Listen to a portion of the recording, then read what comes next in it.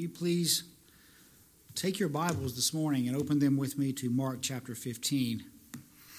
Mark 15, we're going to begin reading at verse number 22. Mark 15, 22. This passage picks up with Jesus on his way to the cross. It is around 9 in the morning on Crucifixion Day, the day the church traditionally refers to as Good Friday. And for the next 6 hours, Jesus will hang on the cross until he dies. That is where we're at in Mark 15 this morning. Follow along with me as I read, beginning at verse number 22. And they brought him to the place called Golgotha, which means place of the skull. And they offered him wine mixed with myrrh, but he did not take it. They crucified him and divided his garments among them, casting lots for them to decide what each should take. And it was the 3rd hour when they crucified him. And the inscription of the charge against him read, "The King of the Jews." And with him they crucified 2 robbers, one on his right and one on his left. And those who passed by derided him, wagging their heads and saying, "Aha! You who would destroy the temple and rebuild it in 3 days, save yourself and come down from the cross." So also the chief priest and with the scribes mocked him to one another, saying, "He saved others, but he cannot save himself. Let the Christ, the King of Israel, come down now from the cross, that we may see and believe." Those who were crucified with him also reviled him. Verse 33. And when the 6th hour had come, there was darkness over the whole land until the 9th hour. And at the 9th hour, Jesus cried out with a loud voice, "Eloi, Eloi, lema sabachthani," which means, my God, why have you forsaken me?" And some of the bystanders hearing it said, "Behold, he is calling Elijah." And someone ran and filled a sponge with sour wine, put it on a reed, and gave it to him to drink, saying, "Wait, let us see whether Elijah will come to take him down." Verse 37, and Jesus uttered a loud cry and breathed his last. And when the centurion who stood facing him saw that in this way he breathed his last, he said, "Truly, this man was the Son of God." There were also women looking on from a distance, among whom were Mary Magdalene, Mary the mother of James the younger, and Joseph, and Salome. When he was in Galilee, they followed him and ministered to him, and there were also many other women who came up with him to Jerusalem. Lord, we ask your blessing upon this reading of your word. God, take this inspired, inerrant, infallible, authoritative, and sufficient word now and apply it to our hearts by faith so that we might be changed and deeply affected by what we have read this morning and the truths contained therein. We ask it in Jesus' name. Amen. Many of you have told me over the years how much you love the hymn, "The Old Rugged Cross," which we just sang this morning. It is a powerful hymn that reminds us that the cross is one of the most provocative symbols in human history. It is, as George Bernard, the hymn writer, wrote, an emblem of suffering and shame. But over the centuries, the cross has been sanitized, hasn't it? It's been sanitized. You may even be here today wearing a cross of gold around your neck. Or you may have a cross hung on the wall of your home. But friends, the cross of gold around your neck is polished and clean. The cross that hangs on our walls in our homes is not soaked in crimson blood. The brutality of the cross is lost upon most Christians today. Most anybody today. But more important than the image of the cross's violence and its brutality is the message of the cross. That Jesus suffered and died in the place of sinners. He was forsaken so that we might be forgiven. And that is exactly what Mark shows us in this passage today. So let's look at it together and behold once again the sin-bearing, wrath-satisfying death of Jesus in our place. Those three words, in our place, need to resonate in our hearts and minds throughout the duration of this service. It was in our place that all these things happened. The first thing that we see here in this passage is that Jesus dies in shame. He dies in shame. Verse 22 says, they brought him to the place called Golgotha, which means place of a skull. They offered him wine mixed with myrrh, but he did not take it. Before being fastened to the cross with nails, the condemned would often be offered a sort of narcotic drink of wine mixed with myrrh. This would help deaden the pain of crucifixion. But Jesus refused it. He chose to face this moment with full clarity of mind, bearing the full weight of our shame, of our sin. Verse 24, they crucified him and divided his garments among them, casting lots for them to decide what each should take.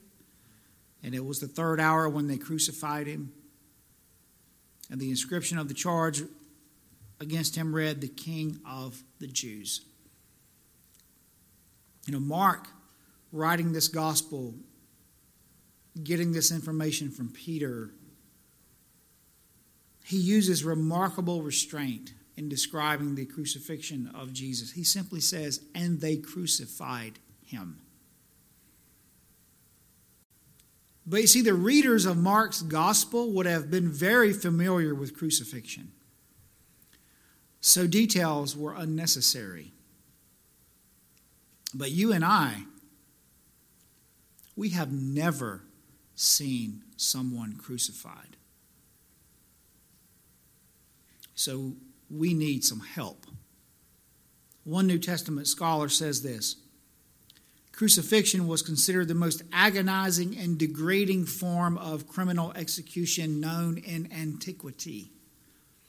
It was meant to be death by slow torture. Although a victim could die faster from shock due to blood loss, they could spend a few days dying of dehydration or perhaps asphyxiation. They suffocated. Hanging naked before crowds, unable to hold back one's bodily waste or swat flies from wounds, was also meant to humiliate the victim. In modern times, great care is taken to execute those sentenced to death in the most humane way possible, isn't it? But not crucifixion. This was designed to prolong suffering and humiliation.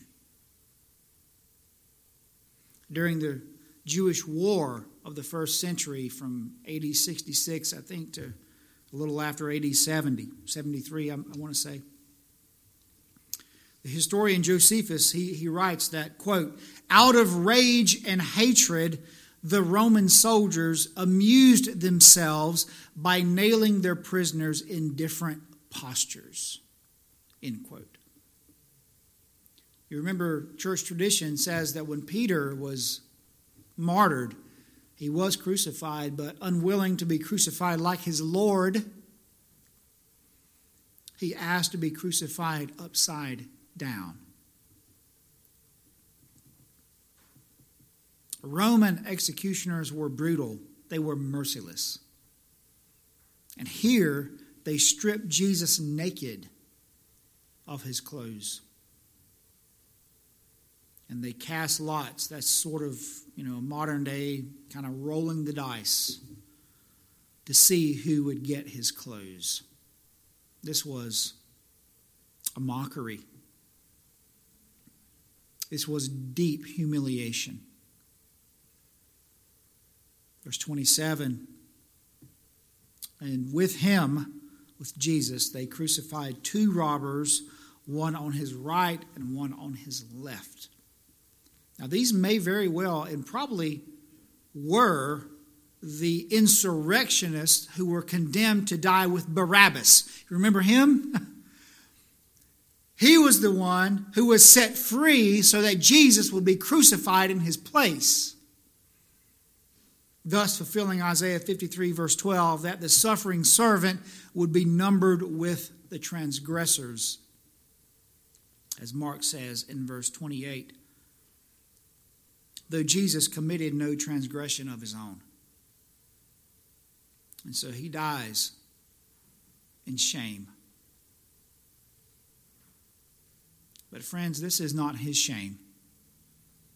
This is our shame. This was the death that we deserved. Not him. Secondly, in this passage, we see that Jesus not only dies in shame, he dies in ridicule. He dies in ridicule. Crucifixion was carried out in public view, often along busy roads, high traffic areas. And so verse 29 then gives us the context. It says, those who passed by derided him. They wagging their heads, saying, aha, you who would destroy the temple and rebuild it in 3 days, save yourself and come down from the cross. Have you ever seen something or heard something or experienced something that just caused you to shake your head in disbelief or disgust?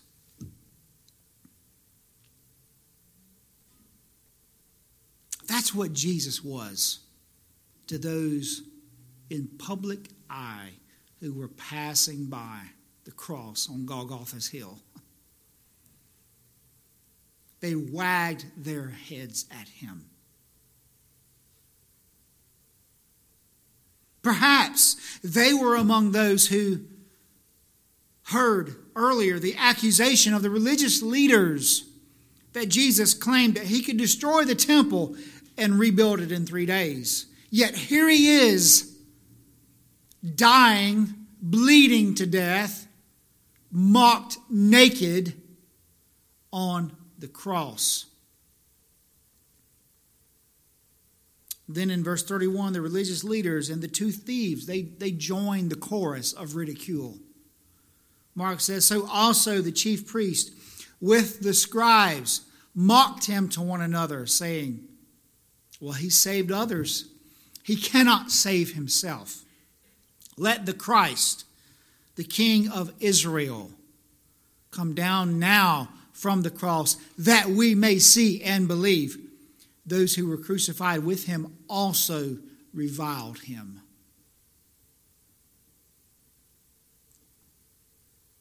The religious leaders' challenge was the same as those who passed by. If you really are who you say you are, then come down from the cross, that we might see and believe. And friends, this is the same challenge that unbelievers today still lob at the Lord Jesus Christ. Prove yourself and we will believe. But we know better, don't we? Because how many have experienced the person and the work of the Lord Jesus Christ through the preaching of His gospel week after week, perhaps even sitting in these very pews? Or who hear the gospel through a friend or loved one or a neighbor and yet still do not believe? If they refuse to believe, who saw His miracles, who heard His teaching, why should we expect any different today? The truth is that if Jesus had come down off the cross in the fullness of His glory, then those ridiculing Him would have still not believed.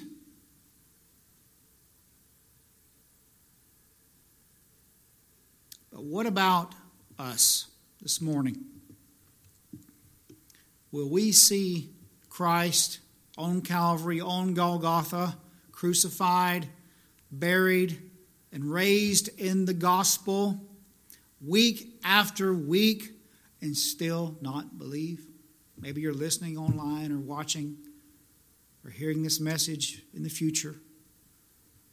It's a message you've heard before. Jesus died for sinners.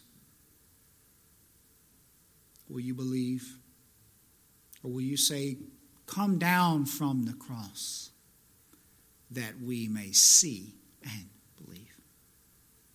The chief priest said, the one who saved others, he can't even save himself. But isn't there a thick irony in their mockery? Isn't there something ironic about it? Because that is precisely what Jesus came to do. Not to save Himself, but to save others.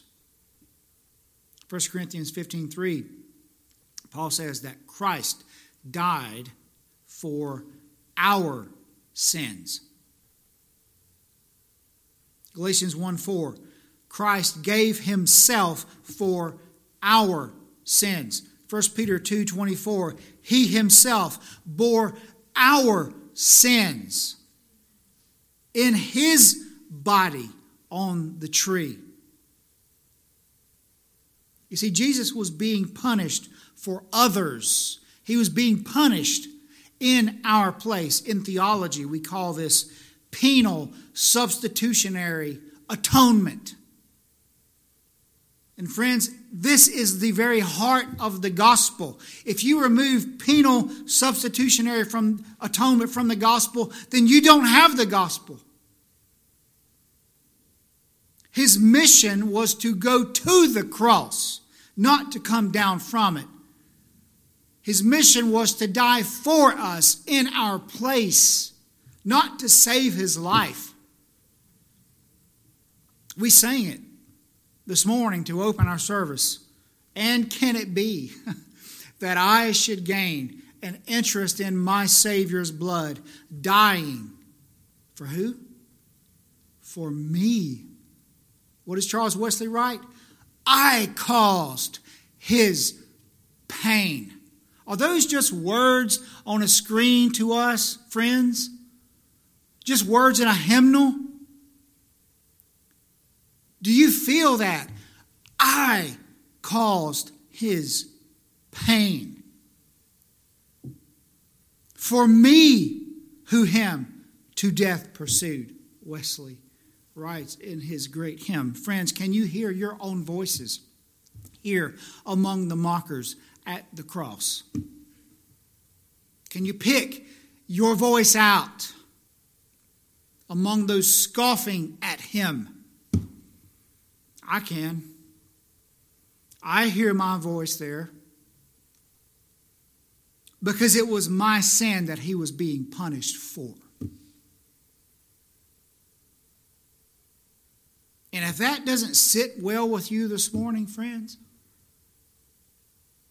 that Jesus hung naked in shame, in ridicule, because of you and because of me, then we do not understand the depth of our sin. Nor do we understand the holiness of God that would require such an act to redeem us. It was for us that he died in shame. It was for us that he died in ridicule. And it was for us that he died forsaken by all. Everybody had already left him. Judas had betrayed him. His disciples had fled. Even Mark had run out of his clothes to get away in the Garden of Gethsemane.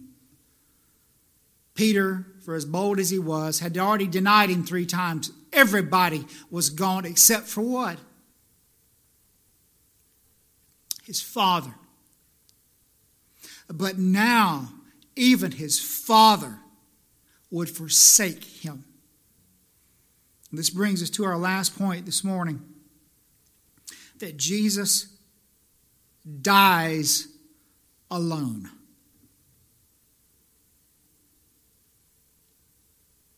He dies alone. Look with me at verse 33.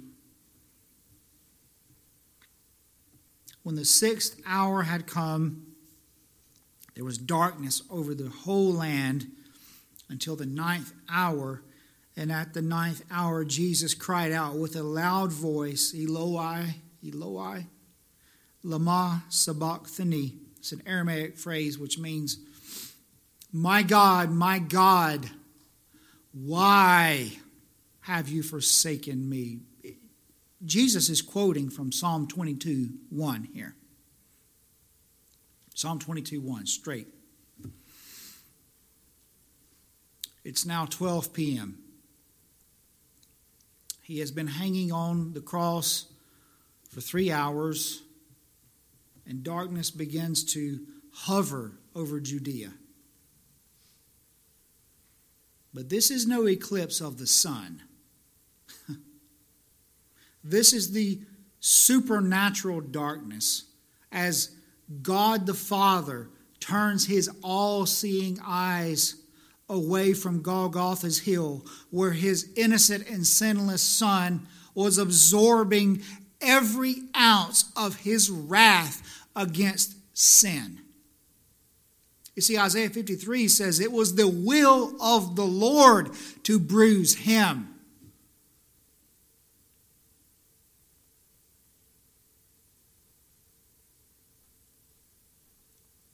This is where the cross work of Christ reaches its climax. And in his infinite holiness, God the Father cannot look upon what his Son has become. Can't look at him.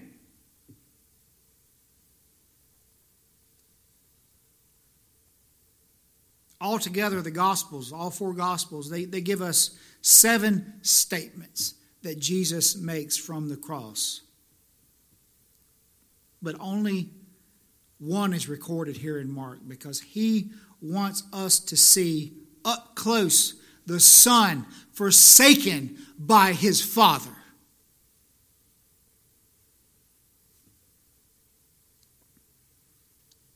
R.C. Sproul says this: God turned away the light of his countenance, refusing for the first time to gaze on his Son as he carried the full measure of the pollution of our wickedness. And obscenity God is too holy to behold. At the climax of that period of darkness, Jesus cried out in agony, not the agony of the scourging or the agony of the thorns and nails, but the agony of forsakenness. Imagine being on your deathbed and not being able to call out for your father or your mother. No one is with you. You are dying alone.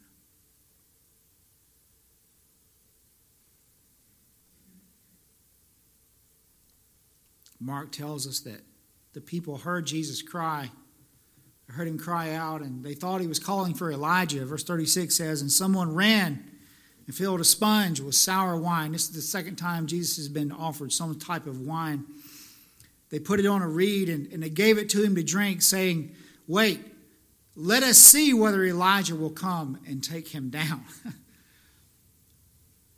Still testing him. Still trying to prove him.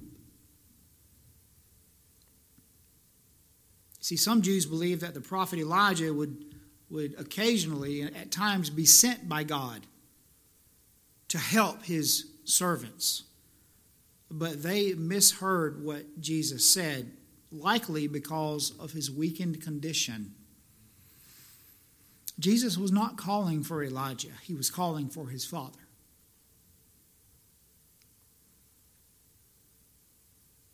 Who had turned away from him.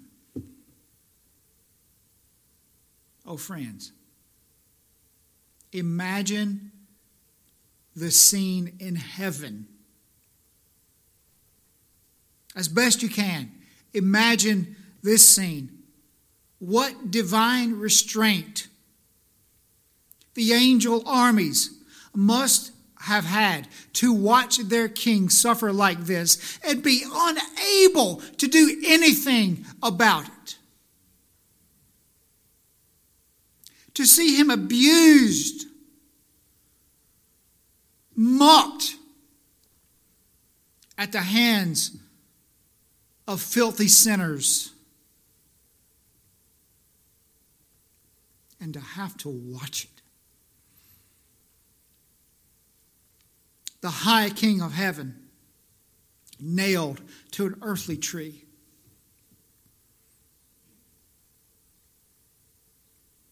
But this was the Father's plan. His eternal plan of redemption, wasn't it?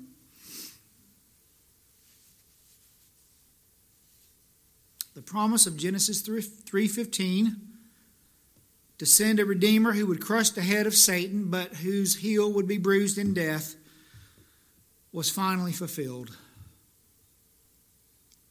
And now in verse 37, Jesus uttered a loud cry and breathed his last. John, in his gospel, chapter 19, verse 30, says this: when Jesus had received the sour wine, he said, "It is finished." And he bowed his head and gave up his spirit.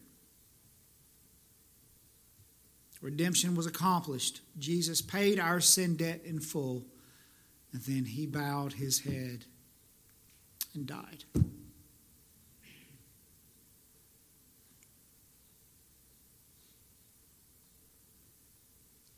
Verse 38, and the curtain, your translation may say the veil. The curtain of the temple was torn in two from top to bottom. The veil of the temple, the curtain, it separated the holy place from the most holy place, where God's presence would come to dwell. Meaning that through Christ, the great barrier between God and man was destroyed. And now, as the author of Hebrews says in Hebrews 10, verse 19, we have confidence to enter the holy places by the blood of Jesus, by the new and living way that he opened for us through the curtain. Jesus ripped that curtain open for us with his death, friends. Gospel songwriter Bill Gaither, I know many of you appreciate his ministry and music. Bill Gaither, he captures the significance of this moment in one of his songs. He says this: from Eden to Golgotha's hill, across the sands of time, came love to buy back fallen man. God's Son would have to die. A shout split history in two, and it echoed through the skies.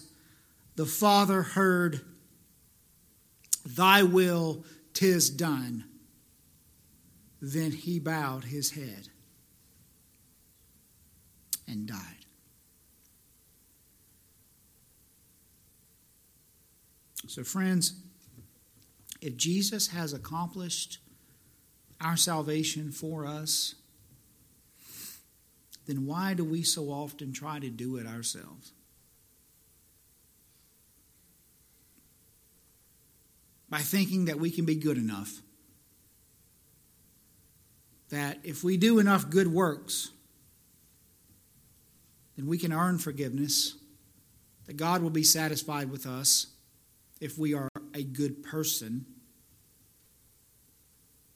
No. We cannot make ourselves right with God.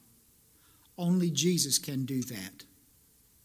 And he has done that.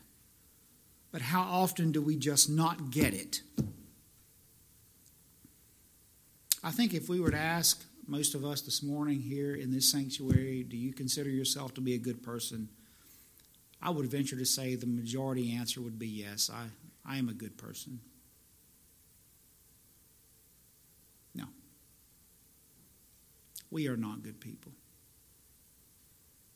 We may have an external surface, superficial goodness that might satisfy the local Rotary Club or the local school club that has certain requirements to get in. But we, in our goodness, can never satisfy the righteousness of a holy God. On our very best days, Isaiah says that our righteousness is like filthy rags.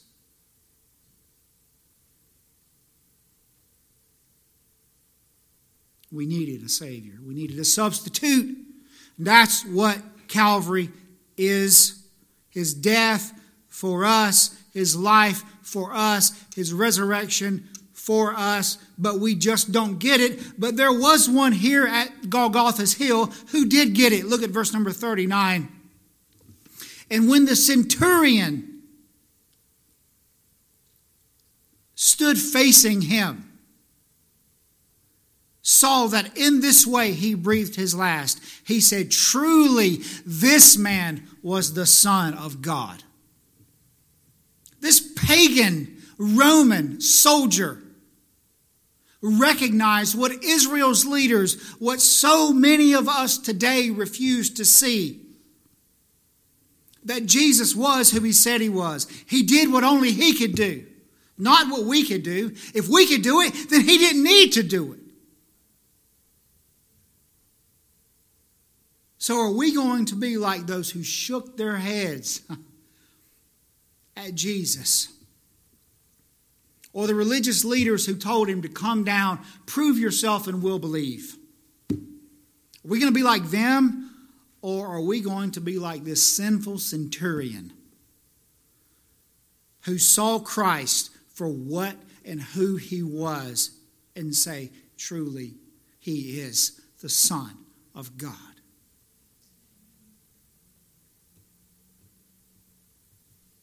Verses 40 and 41, Mark adds sort of an interesting detail about the women who were there at the cross. They were watching from a distance. Will we join these women as witnesses to his death, his burial, his resurrection?